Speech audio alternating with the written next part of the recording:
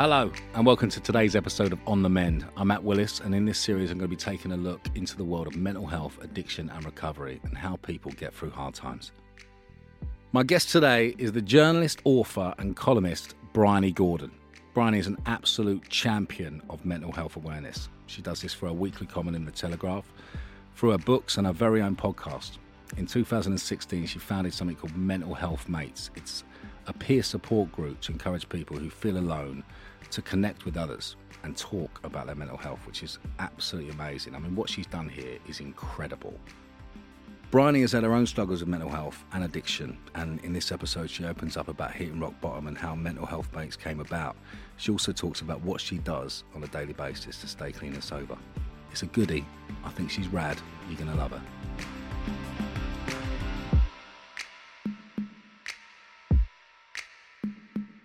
At the moment, Bryony's laughing at my notes. I'm just really impressed as a journalist by trade, as I am. Yeah. Because I go in to do interviews and but I don't ever, you're very professional. You could go and work in a newspaper if you wanted. Can I really? Can you tell my school teachers that, please? I will, yeah. Yeah, thanks. Yeah. Fantastic. Yeah. If you're listening, that's what Bryony just said. How are you today? I'm great.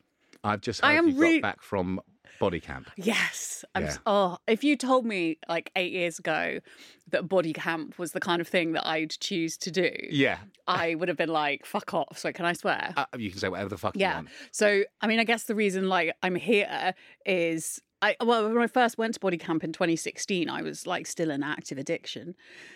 But it showed me like this whole other way of how I can live my life. And so now I like to go every year, which sounds very indulgent, and I don't care. Who gives a fuck? Do what you want, babe. Yeah. Yeah. But it's amazing body camp. Yeah. Like a week of exercise, but also just positivity. Completely. I mean, my wife went and she was like, you've got to go to this place. Like she came back like literally a different person. And I was so shocked by her kind of reaction to it.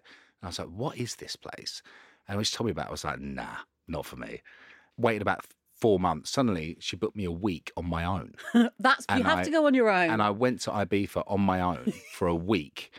And I was so blown away by what happened there. Because I was kind of into kind of like cool shit, like mindfulness and stuff like that. Like I meditated and stuff like that. But I just followed a Calm app every day. Yeah. And that's great, by the way. Don't get me wrong. That's fantastic. And I was really proud of myself. We must put all those caveats in. Yeah, absolutely. yeah. That's fantastic. If you even say the word meditation in my book, you're a fucking legend. Absolutely. But I was doing those kind of things and kind of tiptoeing around it. But exercise for me was a punishment. I used it as in such a negative way. Like I had a real problem with it. Like I never really... When I got sober, I looked terrible and just felt like shit still. And I was like, what's going on? You know, like I've taken drinking drugs out and I still feel like shit and look terrible. I thought I'd be fucking looking like Ryan Reynolds by now and I'm not, you know. And, maybe you need to... What's that about? Stop eating KFC and fucking drinking Lucozade, you know, like, which is I thought was healthy, you know. But to be honest, listen, everything is in context. Like that was... You got to go easy on yourself because that probably was healthy compared to how you used to live your life. Absolutely, you're completely right. But then I started to get into exercise, and but I used it in such a negative way. Like I punished myself in there, and I'd go on these strict regimes where I'd eat at the bleep of a watch in like from Tupperware containers, and I'd train cardio at 5 a.m. and weights at 4 p.m. You know, and I became like I was living this kind of bodybuilder life without anything to show for it. It was just a really damaging way to look at it. And so I went there and I found this new kind of joy that I'd never experienced with just like with everything there, with especially with exercise, that it could be fun. Yeah, and they make you do the exercise in fancy dress. Absolutely. Yeah. I'm a kind of larger lady and I thought, oh no, exercise isn't for me. And I was so wrong. Yeah. And since going to the body camp for the first time, I've run 2 marathons, I've done a triathlon, I've done crazy shit like run 10 10Ks in 10 days last year for chat, you know, and it completely changed my attitude to exercise. Yeah. Well, that was just the beginning, you know. Absolutely. And so something about going away with 17 strangers as well, where I don't know about you, but I spend so long as like Bryony the mom, or, you know, Bryony in my professional life. Yeah. And I kind of forget who I am underneath all those kind of masks. Absolutely. Yeah. And it's good to remember, because when you're sat down with 17 strangers, or you're like doing a relay race wearing a sombrero hat, they don't give a shit. Do you know what I mean? Who you are. You're just there and you remember the joy. Yeah, yeah. So today I'm feeling fucking brilliant. Absolutely amazing. Were you in Ibiza doing it? Or no, it's in Mallorca now. You're in Mallorca, yeah. Yeah. Yeah. It was just love and joy. And joy. Amazing. And I'm trying to keep that vibe going. Completely. I remember when I went to Ibiza, I did this, Sapphire came over and did the breathwork class. Did you do that? We did something similar. Yeah, and like it was one of those moments of my life that changed me. And I was like, I couldn't quite believe it had happened, you know, because because me and Emma were sitting down and we'd just done yoga, you know, I was pretty chilled out. I was kind of lying in savasana, you know, and like, I was like, who am I? Yeah. You know, and Emma saw on the board, it was breath work. And she kind of whispered in my ear, she went, I've done this before. It's not ready for me. I'm going to go and sit by the pool. I was like, okay, babe. And I thought breath work would be nice, like chill out for an hour, maybe have a nap. And then breath work happened. And it was this deep, like breathing to music, and it kept going, like this breath kept on going, and you're kind of doing this like kind of almost hyperventilating breath, and it was so intense, but nothing was really happening to me. And then this, like, I don't know how to describe her, like this angelic fairy that Sapphire is, came over and put her hand on my head, and put my hand on my chest, and just went, what if you went all the way? And I went, in my head I was like, I thought I was going all the way. I'm obviously not doing it right, you know. So I just went, right, okay, I'm here, I'm going to give it everything I've got. And something happened, like my body like almost seized up, and like I had these waves of kind of emotions coming over me, and I started to cry, and I couldn't hold it in. And there was this voice in my ear, like I talk about this in the documentary, and it's and it wasn't mine, but I couldn't tell whose voice it was. It sounds a bit hippie, by the way. Which is fine. But it just kept saying, it's not your fault. You know, like Robin Williams like it was like that kind of in my, and it wouldn't stop saying it. And I just couldn't stop crying. I was not ready to hear it in a way. Like I was like, not now. I can't fucking come to this realization while I'm sat here in, you know, in wherever I am, you know, it's not for now. And I fought it as much as I could, but I couldn't stop. And Emma I didn't know this, but she was stood at the side of the room trying to get Kate, who runs Body Camp, to stop me, kind of going, he's rubbing it really bad. Kate was like, leave him. And I just had this unbelievable life-transforming moment, and it stuck with me. You know, it kind of, in a way, that kind of spurred me on to kind of go, right, what is that? You know, what am I still holding on to? What have I not worked on? You know, and I have that place to, I mean, I feel like we're going on a big ad for Body Camp, which I'm completely happy with, because I love that place, you know. But it was a beautiful experience, and I can't really explain how important it was for me. You know, I keep asking myself that question. You know, since then, I'm kind of like, I'm trying to kind of find out a bit more about that. Yeah. You know, so you said you were in active addiction when you went the first time. Yeah. How did you find that? It was just hearing that whole story from you is like really, it's so interesting, isn't it? When you're allowed to go, when you like feel able to go deep. And again, it's that thing of like, I feel like having all these qualifiers of, oh, I was always really cynical about this kind of stuff, and it wasn't for me. But it is amazing what happens when you open your mind up to all of it, and the breath work, and the letting stuff go, and you know, allowing tears to come when they come. When I first went, it was 2016. So I didn't know it at the time, but I was just under a year off what I hope to be my final date for a drink or a drug. But I really do, you know, like I think lots of things happen in your life, you know, that lead you. I think I hear, and I don't know about you, but when you're publicly sober, people come to you and they're like, what was the moment? What was the moment? What was the moment when you decided to get sober? Like as if we woke up one morning and went, oh my God, this doesn't work for anymore. There was a beam of light that shone on you and you know, took the power away. Today I'm just going to get sober. No, it has to happen, and it builds over years, you know, and but that was one of the moments in the kind of shifting tectonic plates. Yeah. And it was going to body camp and realizing there was this other, because I didn't think I could exercise. I was a larger, size 18. I didn't really run. I didn't really do anything.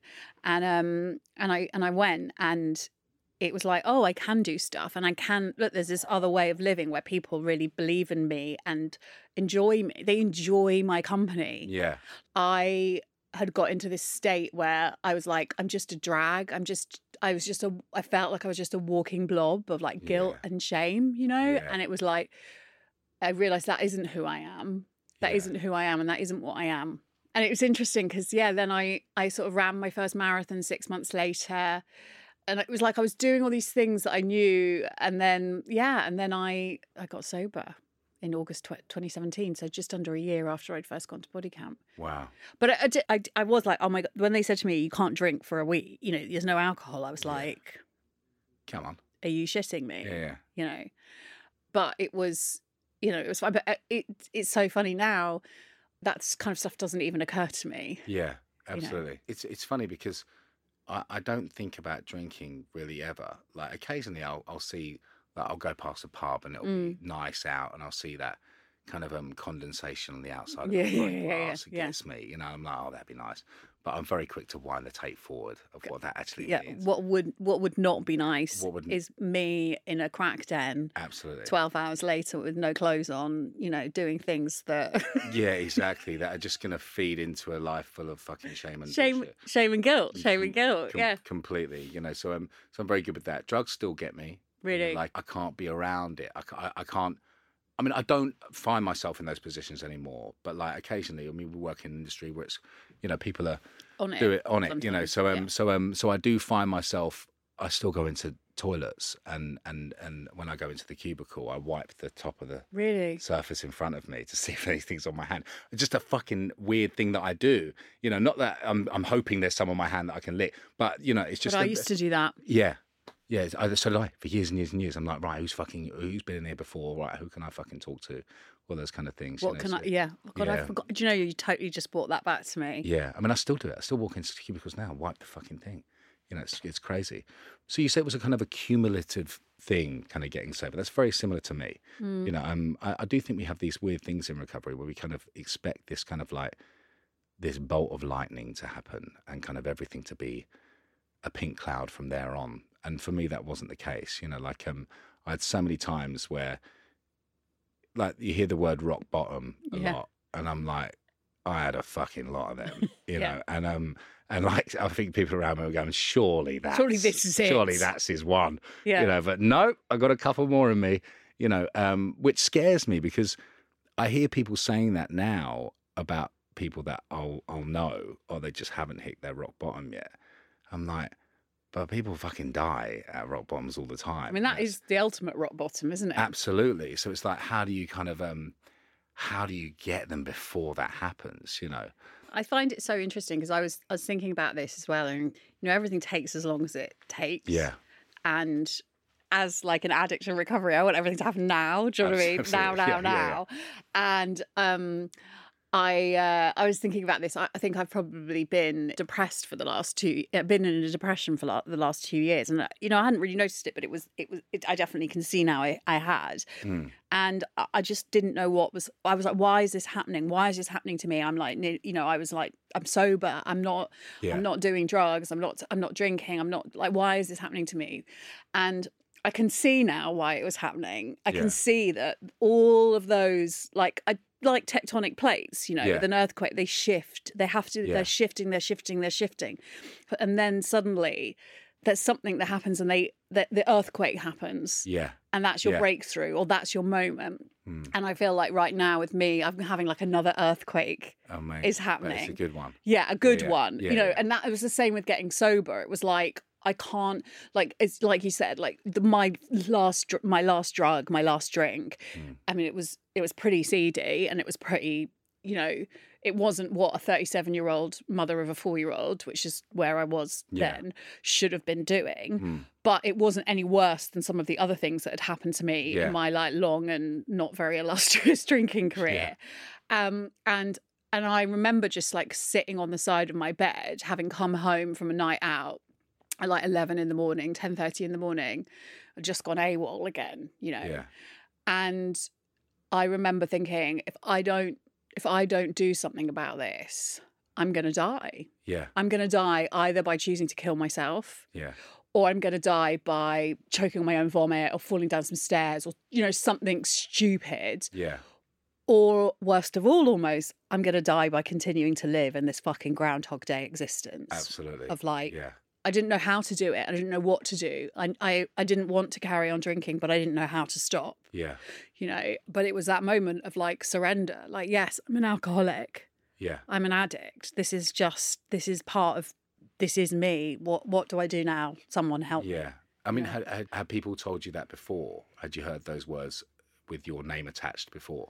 A couple of times I had heard it. I remember in my like late 20s, I remember someone at work saying to me that someone had said to them, "Do you think Bryony's an alcoholic?" Yeah. And I was like, how fucking dare they? Yeah, yeah. I was like, I'm not an alcoholic. Look at me. I've got a job. You know, bear in mind, I was a successful journalist at the Telegraph. You know, I was like, I'm not an alcoholic. Yeah. I don't drink every day. Yeah. I drink every other day. You know, I don't drink during the day. Yeah. It doesn't really matter because I'm thinking about drinking all day, but whatever. Absolutely. You know, I have these rules, so I can't be an alcoholic. Yeah. You know, but I remember that person saying that and being really offended. And I think I very quickly became, like, definitely people said to me, like my husband, when I first met him, definitely there were a couple of times where he tried to say to me, Bryony, your drinking and drugging is, you can't handle your drink. And I was like, what? How dare you say I can't handle my drink? I'm like, I am like the fucking best drinker in all of South London. Exactly. Like, if it was a profession, that'd be fucking... I'm like, how dare you? But he was right. But I kind of laughed it all off. And again, it's like, you can't deal with it. You can't deal with it. I remember when I found out I was pregnant with my daughter back in 2012, I remember thinking, oh, this will be the thing that it just didn't even occur to me that afterwards I would pick up exactly where I left off, that I would, like, I just thought, oh, my party girl days are over now. Yeah. And I remember about 2 weeks after my daughter was born, being at the pub, getting blackout drunk. And I remember waking up and then 6 weeks later, taking Coke again. And I remember it was like, I was so shocked. I just couldn't believe that this beautiful little, just this incredible thing, my baby, hadn't changed me. Like, what's wrong with me? I must be the worst person in the world because here is this beautiful daughter. I have a flat in Clapham. I have a bugaboo. I have a lovely husband. You know, I've got everything I ever wanted. And yet still. Yeah. And I couldn't deal with it. And I had to I had to bury it, like, under all sorts of justification and denial and stuff. And oh, I deserve to have a drink because a happy mum, a happy baby, you know, and I don't drink until my daughter is asleep and all of that stuff. And I need to remember who I was, you know, like... Exactly, I'm still me. Yeah, but I wasn't me at all, I now see. Yeah. And I was very good at taking the shit things that happened when I was drinking or drugging and turning them into very funny stories and entertaining people with them. Yeah.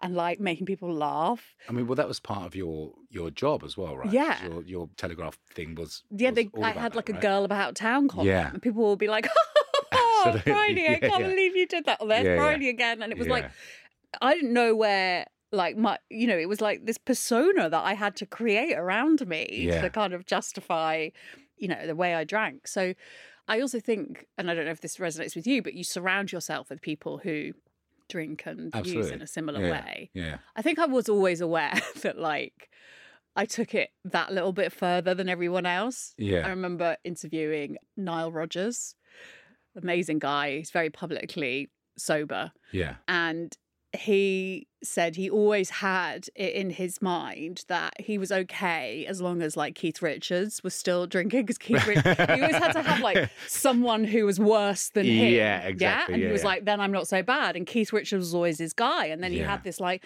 night out that ended in him nearly dying. And then he was sent on a plane to rehab, and he opened a magazine and there was a story about Keith Richards going to rehab, and he was like, fuck me. Fucking hell. Well, yeah, there we go. Or being sober or something, you know? Yeah. And then it turned out Keith Richards was not sober, but anyway, but it didn't matter. It got him into it. But you know, like I was everyone else. I was everyone else's Keith Richards kind of thing, and I sort of like made that into my thing. Yeah, sort of middle class posh girl Keith Richards. That version. Absolutely, it works. It works. You know, it's so funny what you said, that we kind of surround ourselves with people that. I did very similar things, you know. I kind of I don't speak to any of those people really anymore. You know, like a few of them are sober as well. But there was times where when I got sober, I had to change everything. You know, I had to change who I hung around with. It dawned on me, actually, being sober, I didn't want to hang out with those people. Like all we had in common was drugs. Yeah. All we had in common was the fact that we could use without being judged. Yeah, you know, yeah. And the way we fucking wanted to together. Yeah. You know, and you would never want to go to these places sober in your fucking life. You know, like, I mean, I can't think of anything worse than going to some fucking crack house in fucking Camden, you know. Yeah, I was just thinking coming here to King's Cross, I passed a few places where I thought... Absolutely. You know, whenever I walk past that bridge, like we used to go to a nightclub called Bagley's, and it used to be over there. That was where everything kind of started for me. And it was, and I walk here, we're in King's Cross recording, and whenever I walk past there, it just reminds me of dropping pills in that fucking garage and waiting in the queue to come up. It's such a funny little thing. What I love about you is how open and honest you have been, because you really inspired me to be a bit more open and honest. Because when I was in active addiction, I was always really scared of journalists for a start, because I had this thing in the Sun called Beer Mat. You know, they'd always be writing about me kind of falling out of clubs and things. How did that feel?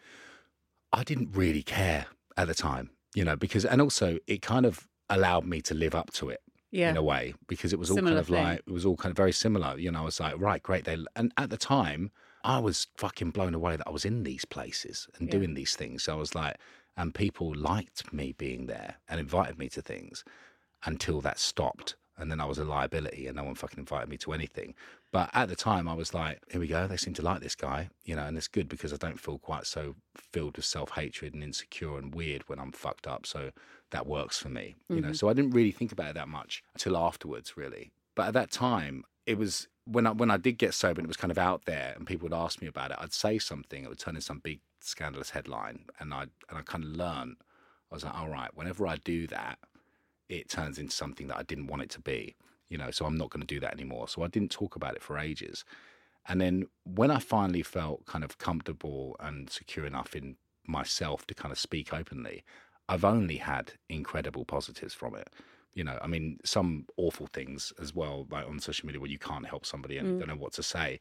But mostly it's been an incredible reaction and a kind of affirming to me that this is the way I should be, you know. And plus I love it. I love talking about it because I'm really passionate about everything in this world, and I find like I can talk about it forever.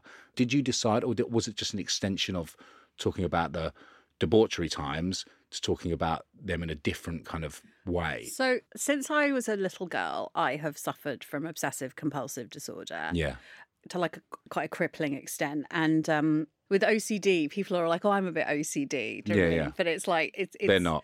It's, you know, it's, I always describe it as like your brain refusing to acknowledge what your eye can see, so that your hands are clean, or the oven's off, or that, you know, the bump in the road is a speed bump and not a child, you know. And I had this type of OCD called pure O, which is it's sort of internal. Yeah. So it's attached to intrusive thoughts. Right. Most people have we all have intrusive thoughts, like what if I threw the baby off on the floor, or you know what I mean?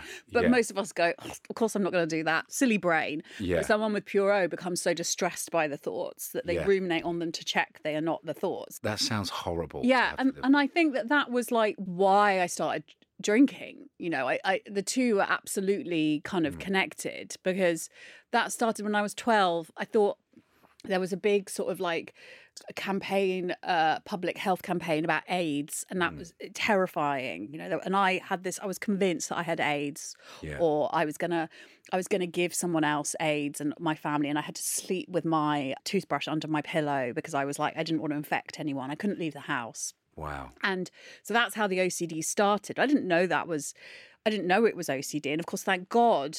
You know, and you were 12? I was 12, yeah. So no one knew really much about that anyway. No. Yeah. And I sort of washed my hands until they bled. I now know that in all over the country, all over the world at the time, there were loads of kids who, you know, people with the same kind of OCD, you know, terrified of dying. But I didn't know that at the time. And then as I went through my childhood, it developed and it changed. And it was, and I had a little brother who was 12 years younger than me. So he was born about the same time that the OCD happened. And I was terrified that I was going to hurt him and blank it out in horror or do something awful. And it was really torturous. And so when I discovered alcohol, I was like, well, here we go. And then when I discovered cocaine, which was like, I can carry on drinking without blacking out. Do you know what I mean? This is the perfect combination. Hallelujah. Why isn't this prescribed? Prescribed at birth, you know? Exactly. And so it was all kind of intertwined. So OCD was really the kind of the terrible. It was sort of the defining. It was the thing that led me to the booze and the drugs. But then, of course, it made it worse because I would black out, and then my brain would be like, "What if you did something terrible while you were in blackout?" Oh my God, and I remember I kind of coped. I don't know how I coped. I coped with alcohol and drugs. Yeah. And then I had my daughter, and all of this stuff was going on in the background of drinking, and then obviously my OCD was attached to her, and it was like, what if you've hurt her? What if you do something terrible to her? Yeah. And I was like, I can't.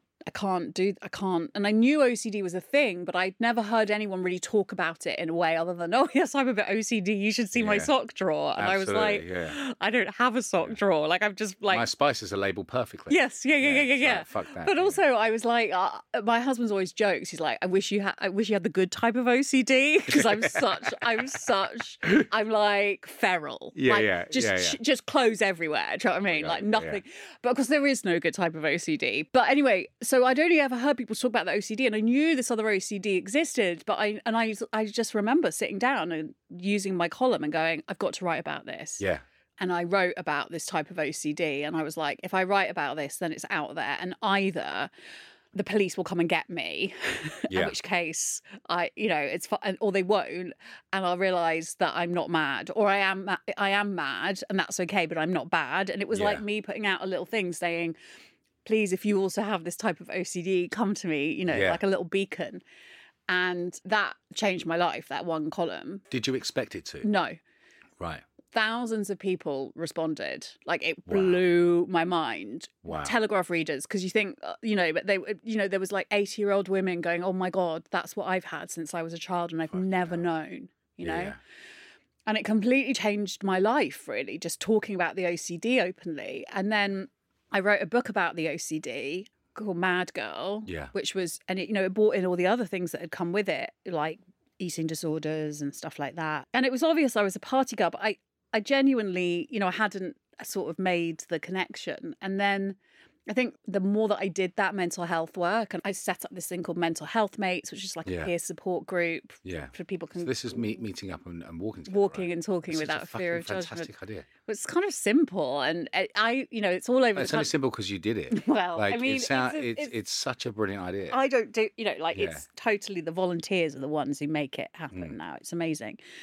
Do go and follow Mental Health Mates on Instagram, or look us up on the internet and see if there's a walk near you, and if there's not, you can start one. But anyway, I got immersed in this world, and as I got immersed in this world, it became really clear to me that was another thing. Like, it was all, I was like, I do not drink normally. This is not normal what I'm doing. Yeah. And it was like, the more that people started to open up to me and tell me their stuff, and the more sort of high profile it became, because spring 2017, like, my career was as rocking as it's, could ever been. Like, I interviewed Prince Harry about his mental health. Yeah. I ran a marathon. I had like a #1 book, and it was like, this girl's and deep down I was like, I'm dying. Like, I am an alcoholic. And I was like, if I don't do something about this, I'm going to fuck everything up. Like, I'm going to fucking like detonate my life.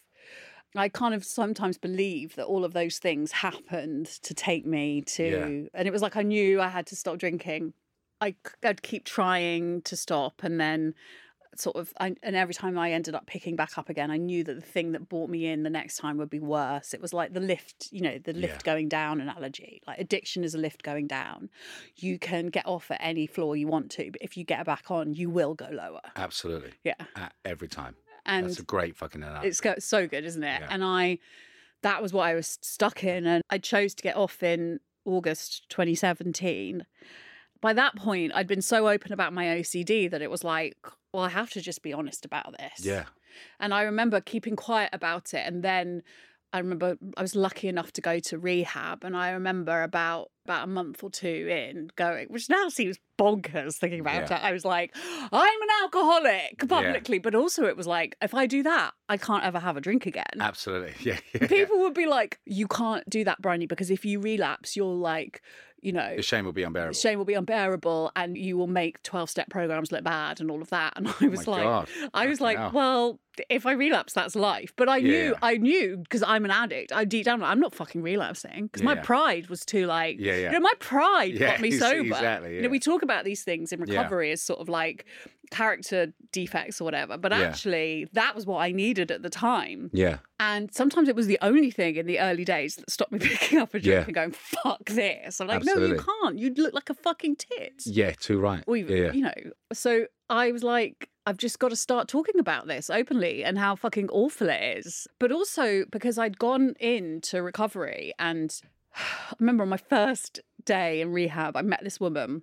I thought I was like the worst mum in the world, and I was the only person behaving in the way I did. And I remember going to recovery and meeting this woman who we had the same sobriety date. She lived a mile away from me, kids the same age, worked in the same industry. And I was like, oh my God, you were there all along. Oh my God. Holly, who now works she's an addiction counsellor. Incredible. Amazing.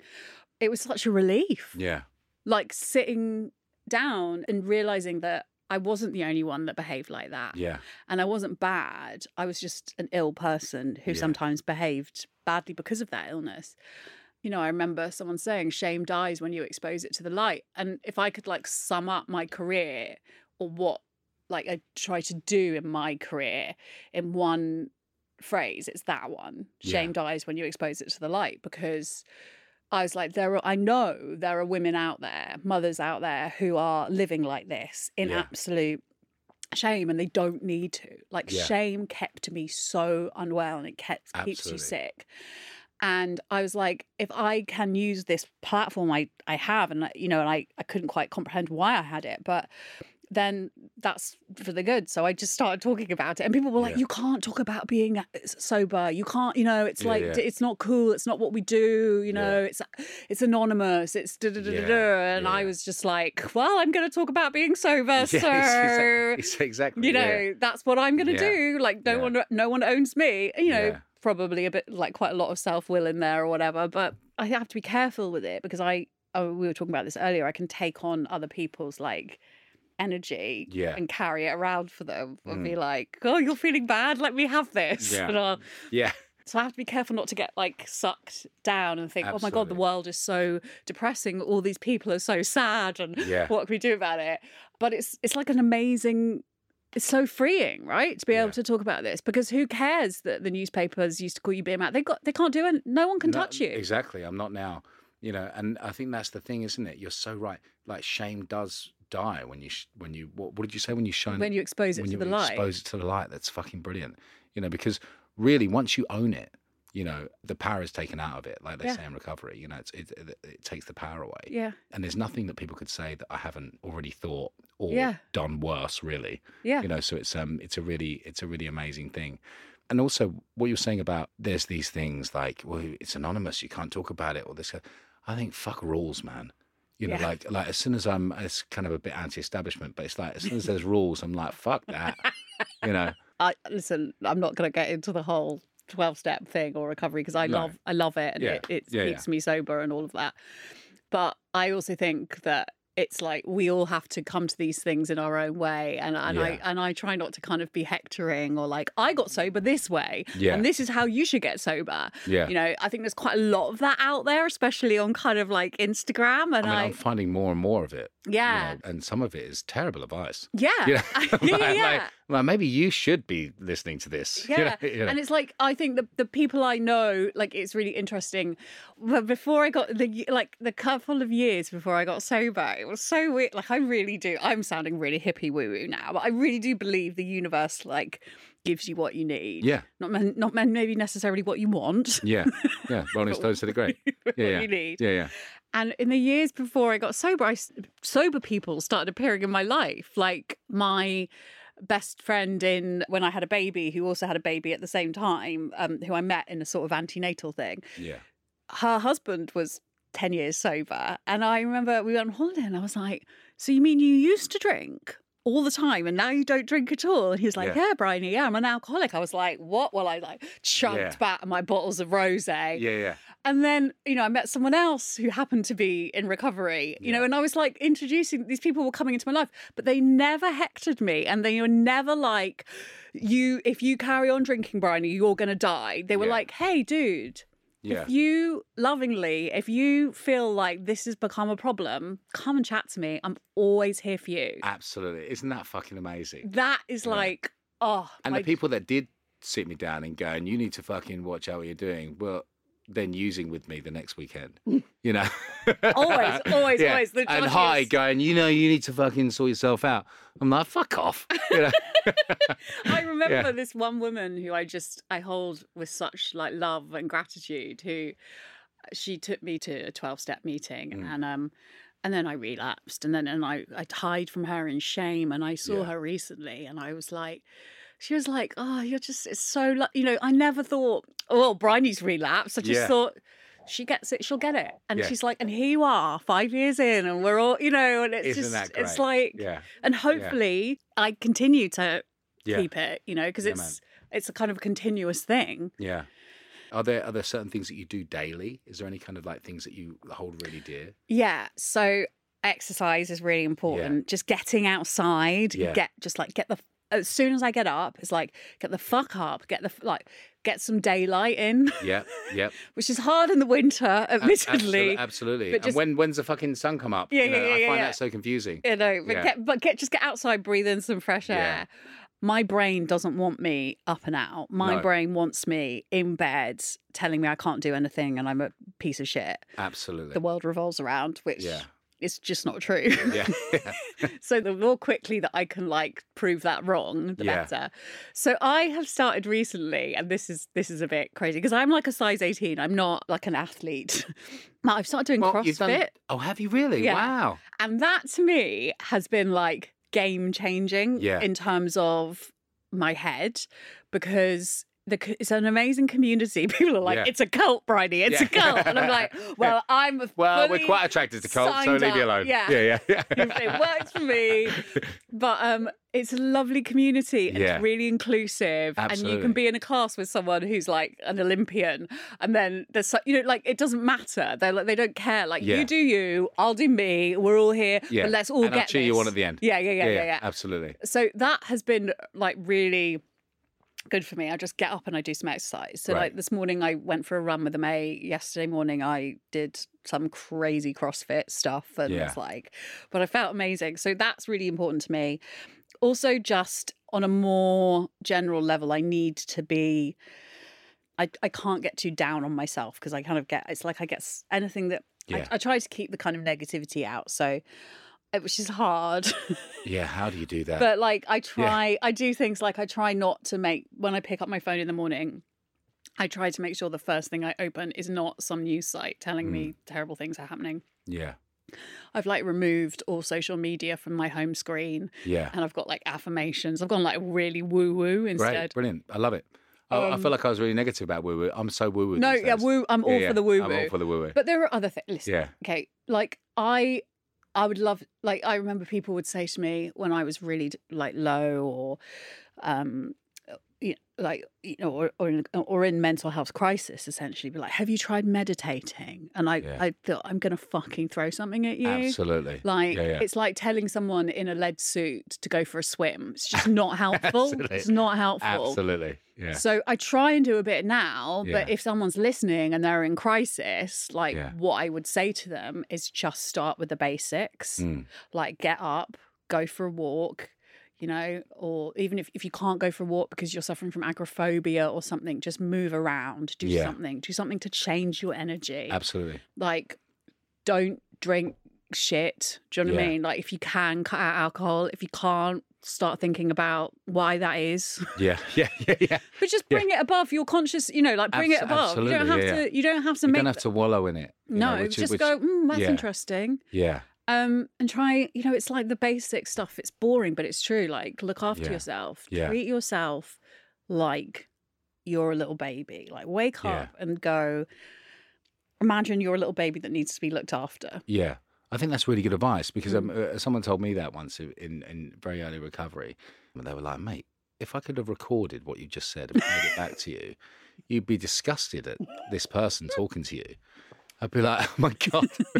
But I never thought of it like that. Like, and I suffer from that really, really badly sometimes. I have to do these certain things in the morning, which is, I have to be careful with that because my fucking morning routine can get a bit obsessive addict-like, but I do certain things because otherwise they say get up on the wrong side of the bed. Like I get up in someone else's fucking house, like in the wrong side of their bed. Like it's just, it's such a weird way to start my day. But if I do these certain things, then my day goes better. Yeah. And if the first hour of my day goes better, the rest of my day seems to go better, and kind of getting that stuff done very early on for me kind of seems to make a difference. I have never been into running, but I know a lot of people in recovery who have found joy with running. Yeah.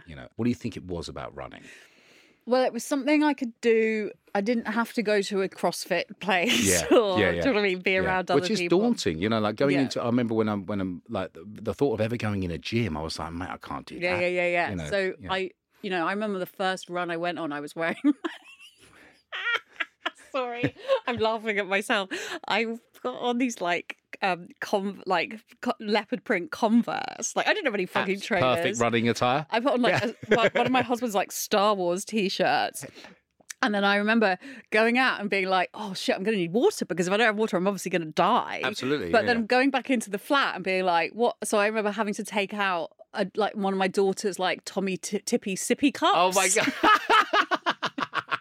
But I was like, I just need to get out and try this thing that people say is good for you. Yeah. That's how I did it. And then for me, it was like, you do Couch to 5K and then you challenge yourself a bit. And exercise for me, and you touched on this when you spoke about what body camp did for you, was that it used to be when I was in my 20s, one of my teens, it was all about the punishment. It was like, it was about the losses. It was like, how can I make myself smaller? How can I be firmer? How can I, be a better version of me? But while being kind of punishing to myself. Now for me, exercise is about the gains, and it's about how can I, I don't do it to be the strongest, the fittest, the fastest. I do it. I'm like, how can I feel the happiest? That's Absolutely. For me. And so, what running did, and signing up for that first marathon was like. Every week, you follow that marathon plan. You just follow it. So it gives you structure, which is really fucking important. Absolutely, when you suffer from mental illness. And then every week, I was like, fuck, I can do a little bit more than I thought I could last week. Yeah. And I remember at the beginning, someone said to me, oh, you just need to be able to run a 10K by Christmas. And I was like, are you fucking joking? 10K? Fuck off. I did that 10K and I thought I was Mo Farah. Absolutely. I was like, guys. And then I was like, I can't believe I did that. And then I remember thinking, oh my God, I've got to do that 4 times more in a marathon. It's 42K. Yeah. And then getting to the last long training run, which is 20 miles, 20 miles. So you knew you had to do that? So you did that. And then I remember on the day thinking, it's fine, I've done that. I just have to do 10 more K on top of it. We are all capable of so much more than we believe we can. Yeah. And that's what the body camp gave me. Yeah. And we at the body camp, they do this thing called, on the last day, I don't know if they did this when you were there, called the David Goggins Challenge. Yeah. And David Goggins is this I'm obsessed with David Goggins. Crazy endurance athlete who's just go and check him out. You'll be like, whoa, this man is, and he believes that we only operate at 40% of our ability or whatever. Yeah. Anyway, and it's mental, most of it. And so they do this thing and it's like, who of you can stay in the longest? And it's mental. And I amazed myself because everyone was much kind of fitter and younger and thinner than me.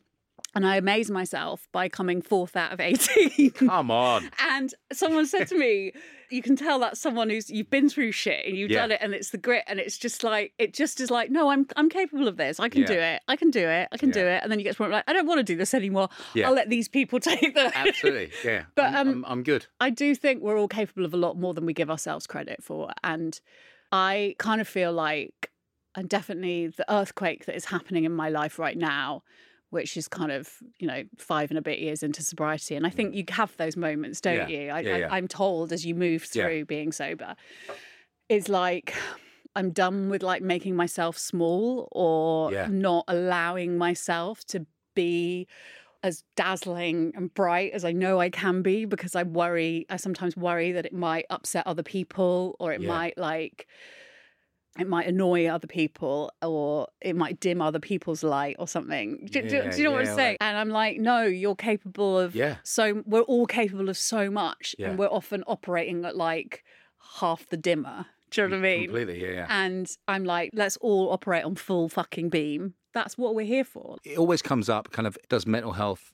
illness cause addiction? Does addiction cause mental health illness? I don't give a fuck. It's all the same to me. Yeah. It's all the fucking same. Addiction's totally part of mental health. Absolutely. It just baffles me that people have these conversations. But I think that battle that you can have with self-worth and kind of like, I always found it like there was like a battle in my head when I was in active addiction between complete self-hatred and ego.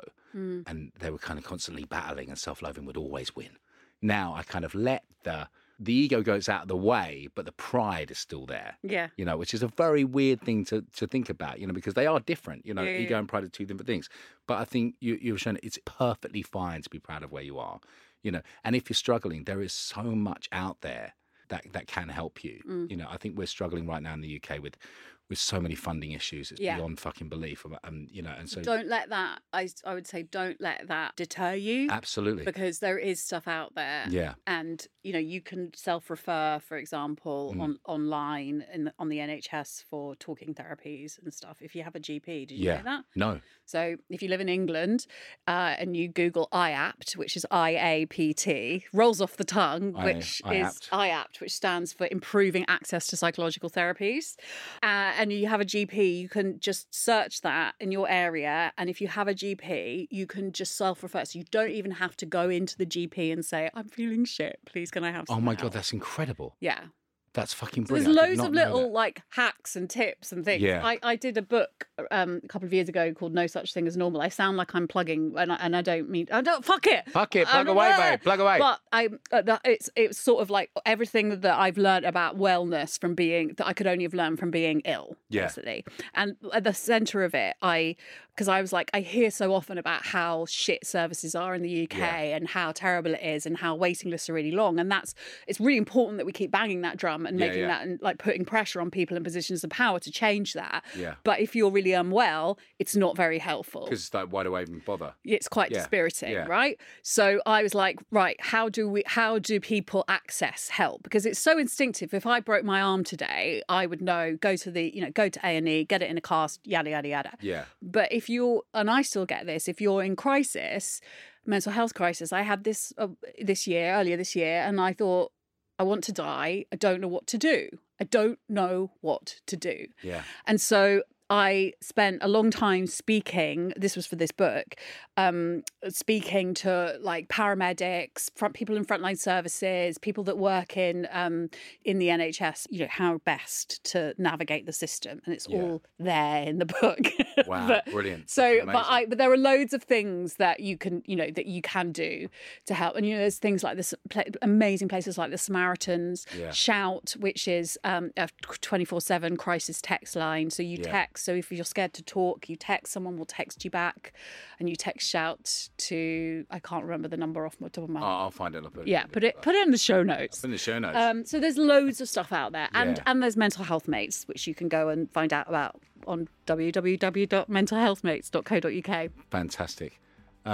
Bryony, thank you so much. Thank you. It's been a joy. It's been so great. I'm so grateful that we're both sober and here and that you're doing this. It's so important. Thanks so much. I've loved this. Thank I'm you. gonna be bothering you forever now. Oh, I love it. Yay! New friendship. Here we go. Thanks so much. Thank you.